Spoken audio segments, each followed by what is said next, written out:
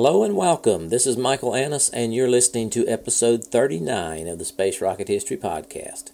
And now, the first woman in space, Vostok 5 and 6. In June of 1963, the Soviet Union performed an encore of the Vostok 3 and 4 missions, with two manned spaceships orbiting the Earth simultaneously. However, Vostok 5 and 6 was far more than a simple repetition. Vostok 5's objective was to beat the flight duration record. But the most surprising news came 2 days later with the launch of Vostok 6 carrying the first woman in space, 26-year-old Valentina Tereshkova. The Soviet decision to fly a woman in space was triggered by the Cold War competition with the U.S.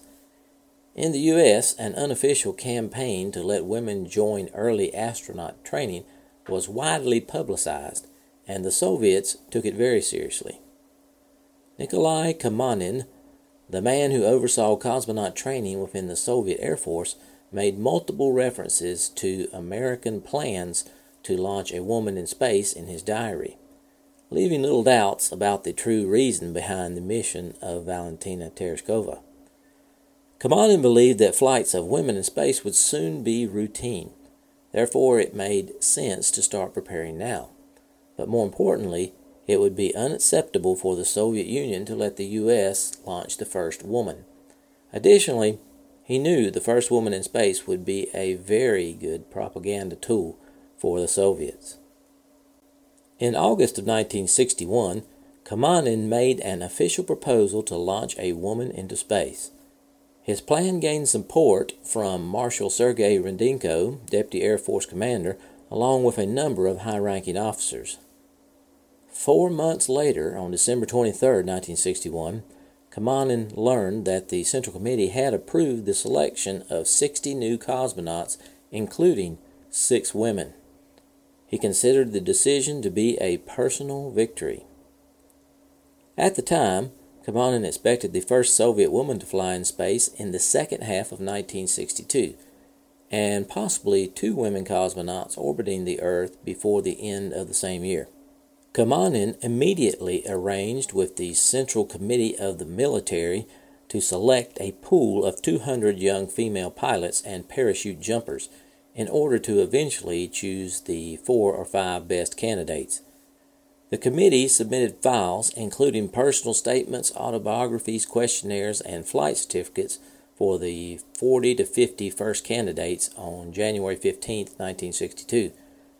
Kamanin reviewed them on January 18th and selected 23 candidates for immediate medical checks, even though he found most of them lacking the necessary experience for a fast-track training in just 5 or 6 months. Once again, the tight deadline was because of the perceived threat from the U.S.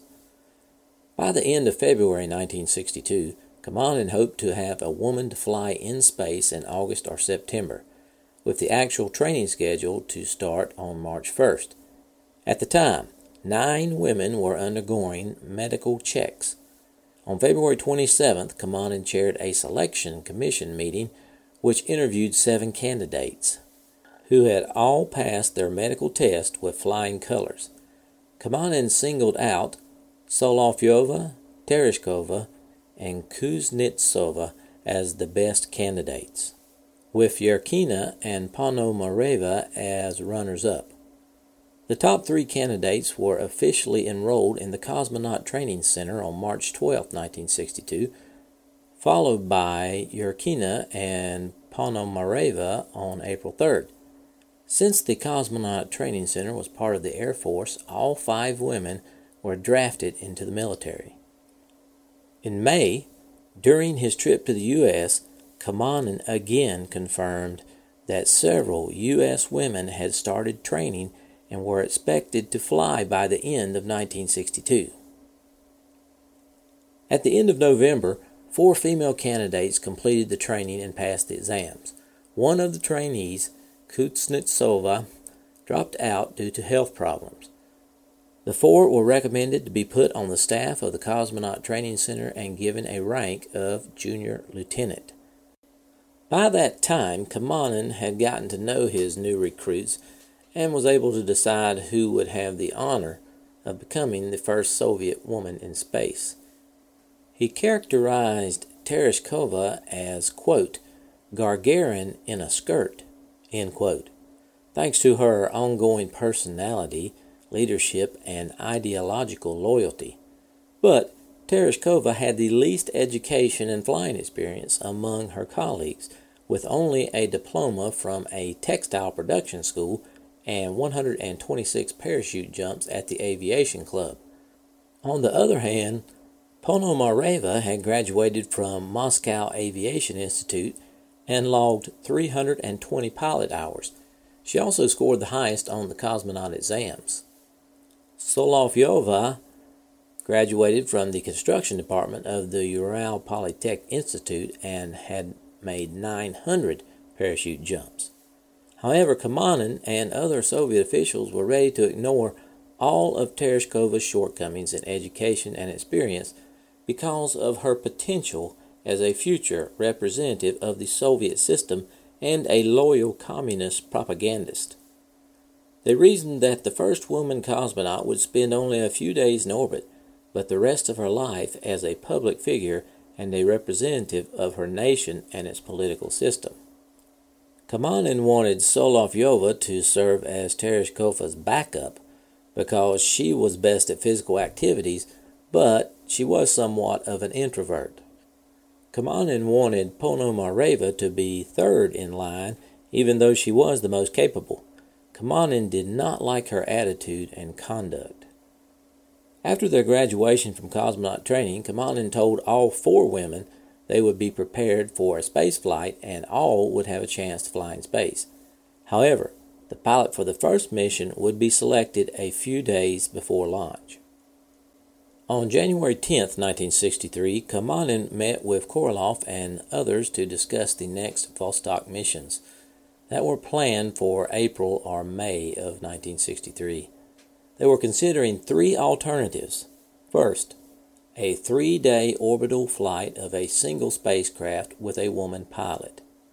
Second, a dual flight with 2 women on board launching within 24 hours of each other and landing simultaneously after the first spacecraft had logged 3 days in orbit. And third, a female pilot launching first for a 3-day mission, followed by a male pilot launching a day later and orbiting the Earth for 5 to 7 days. Of course, Kamanin favored the dual flight with 2 women, and Korolev wanted a long-duration flight. The military did not see much use in manned spaceflight and threatened to cut funding. It wasn't until March 23rd that the Central Committee approved a woman's flight alongside the long-duration flight of a male pilot lasting up to 10 days. This was a compromise between the engineers that wanted to push the frontier and the politicians who wanted great space propaganda.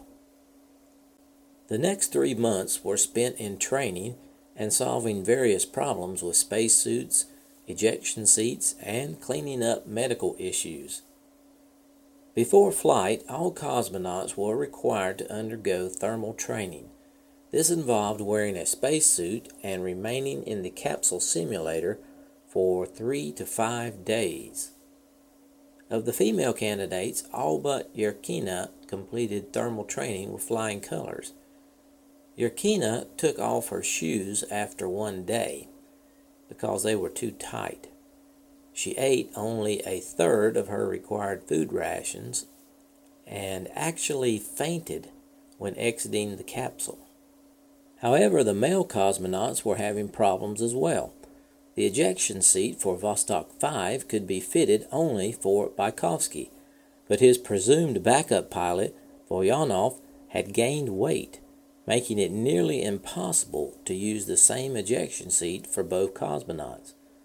Kamanin considered replacing Voyanov with Komarov, but the Air Force Hospital disqualified cosmonaut Komarov due to heart problems. On May 10, 1963, it was decided to plan the departure of cosmonauts to the launch site on May 27th or 28th, and planned the launch between June 3rd and June 5th.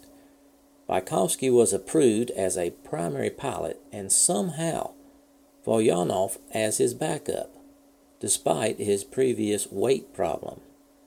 Tereshkova was confirmed as a primary pilot, with Solovyova and Ponomareva as backups. And now a little background on the pilots selected for Vostok 5 and 6. Valery Bykovsky was born August 2, 1934, in Pavlovsky Posad, Russia. He started flying lessons at the age of 16. He joined the Army in 1952, and in 1959 he became a jet fighter pilot. In 1960 he was selected to enter cosmonaut training. Valentina Tereshkova was born on March 6, 1937, in the village of Maslenikovo, Yaroslav Oblast in central Russia. Her parents had migrated from Belarus. Tereshkova's father was a tractor driver and her mother worked in a textile plant. Tereshkova began school in 1945 at the age of 8, but left school in 1953 and continued her education by correspondence courses. She became interested in parachuting from a young age and trained in skydiving at the local Aero Club, making her first jump at age 22. At the time, she was employed as a textile worker in a local factory. In 1961, she became the secretary of the local Young Communist League and later joined the Communist Party of the Soviet Union. Now back to the preparation for launch. On May 13th, Tereshkova and Solovyova returned from the Black Sea where they had made 7 parachute jumps, including jumps in their flight suits and landing into water. Ponomareva and Yurkina completed the same exercises 2 days later. On May 14th, Kamanin received a document signed by 24 medical specialists demanding to keep cosmonauts in the thermal simulator longer than their actual flight. Kamanin knew that this would unnecessarily exhaust the pilots just prior to their flight. So, on May 16th, Kamanin met with medical specialists and helped them decide that this was not necessary. On May 20th, the State Commission postponed the launch dates for Vostok 5 and 6 to a period between June 5th and June 10th. Also, the Air Force submitted to the Commission official statements which cosmonauts were expected to make before launch and from orbit. On the morning of May 21st, Korolev and other officials arrived at the Cosmonaut Training Center and met with the cosmonauts. The pilot Bykovsky and Tereshkova were reconfirmed again, as well as mission durations of 8 days for Vostok 5 and 3 days for Vostok 6.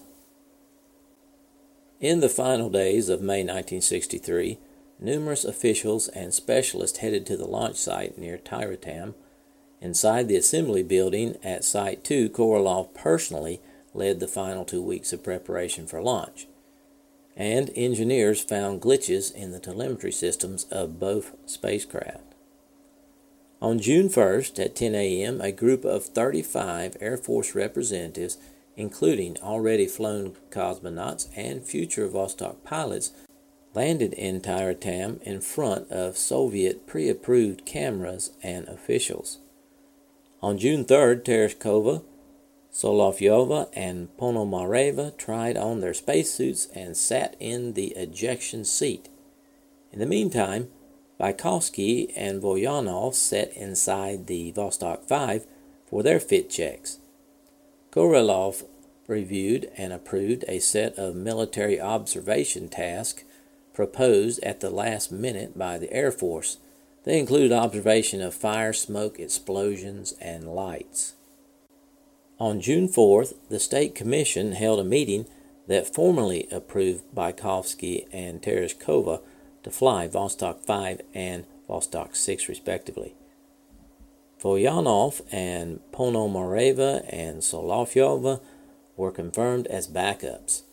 According to some reports, Tereshkova had 2 backups, due to the, quote, peculiarity of the female organism, end quote.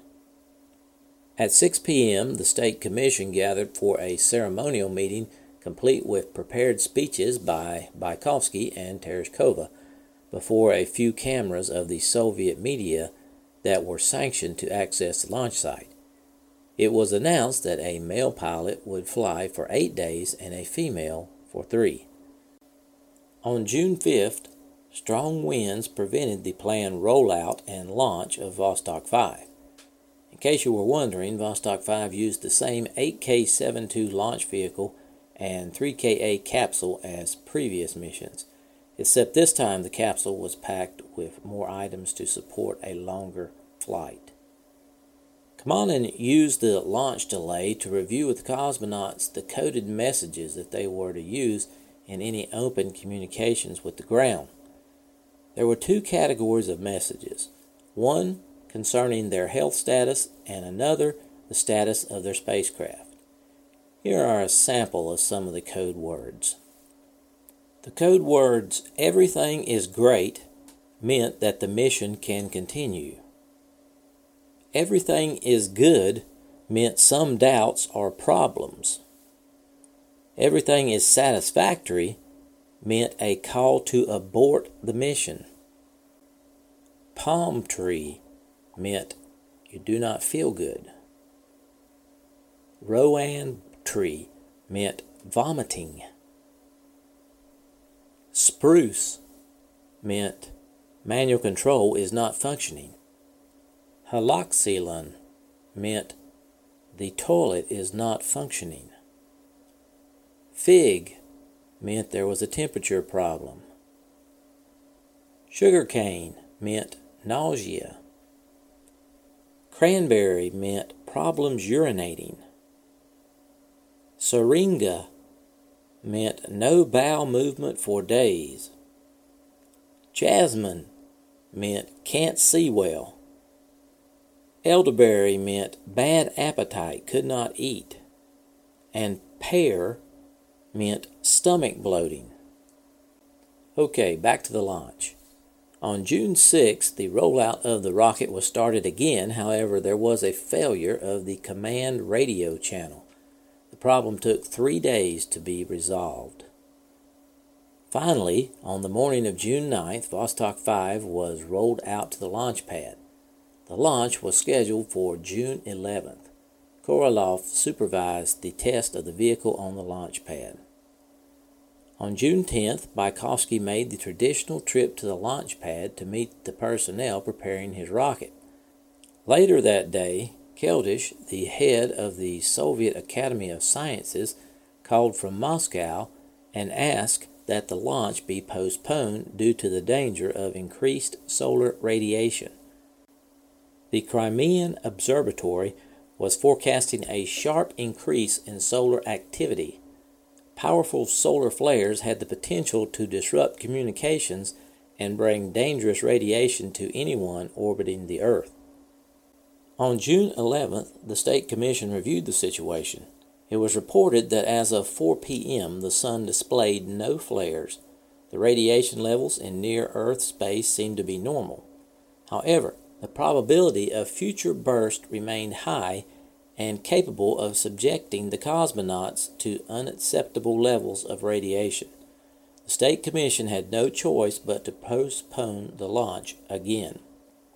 On June 12th, problems with the Sun continued, but by the end of the day, most officials finally agreed that even under the worst circumstances, Vostok's metal skin and thermal layers would provide enough of a safety margin for the pilots.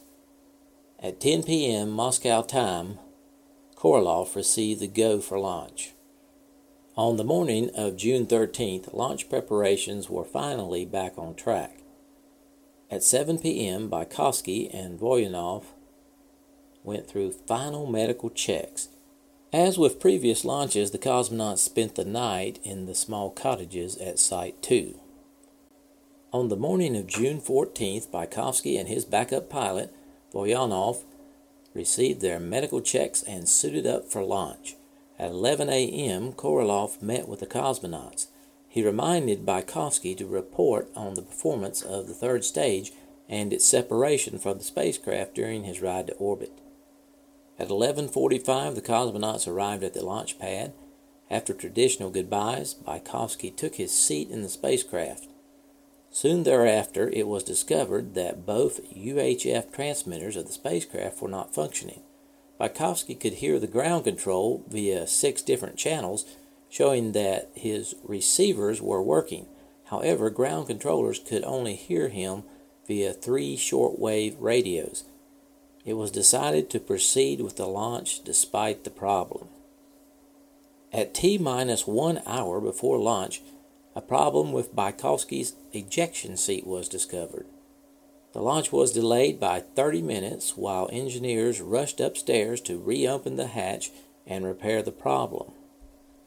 At T-15 minutes, Gagarin, Korolev, and Kamanin went into the underground bunker overlooking the launch pad. At T-5 minutes, readiness was declared. Preliminary commands were issued. Then it was discovered that a display confirming readiness of the third stage was not on. The launch was paused while officials called flight control specialists for help. The specialist asked for 2 to 3 hours to investigate and repair the problem.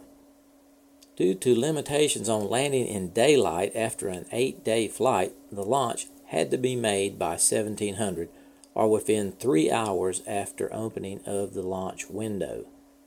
Further delays would require the fuel tanks to be drained and the rocket removed from the launch pad and sent back to the factory for refurbishment, which would delay the mission until August at the earliest.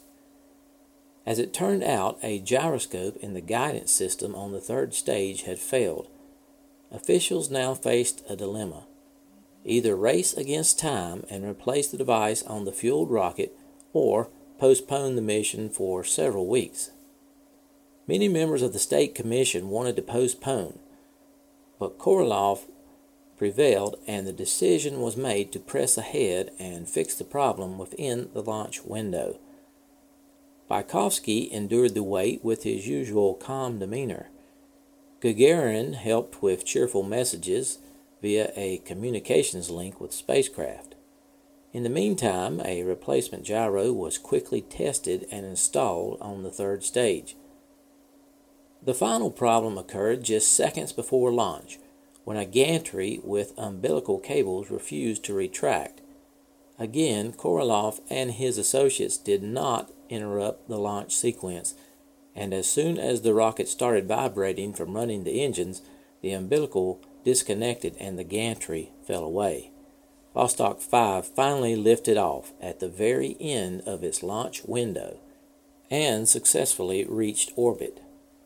As the third stage separated with a bang, leaving the spacecraft weightless, Bykowski saw snowflakes flying behind the window.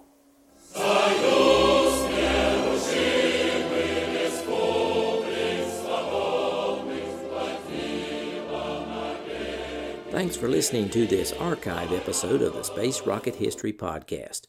If you are financially able, please support the podcast by going to the homepage, spacerockethistory.com, and clicking on the orange donate button or the Patreon link. Thanks.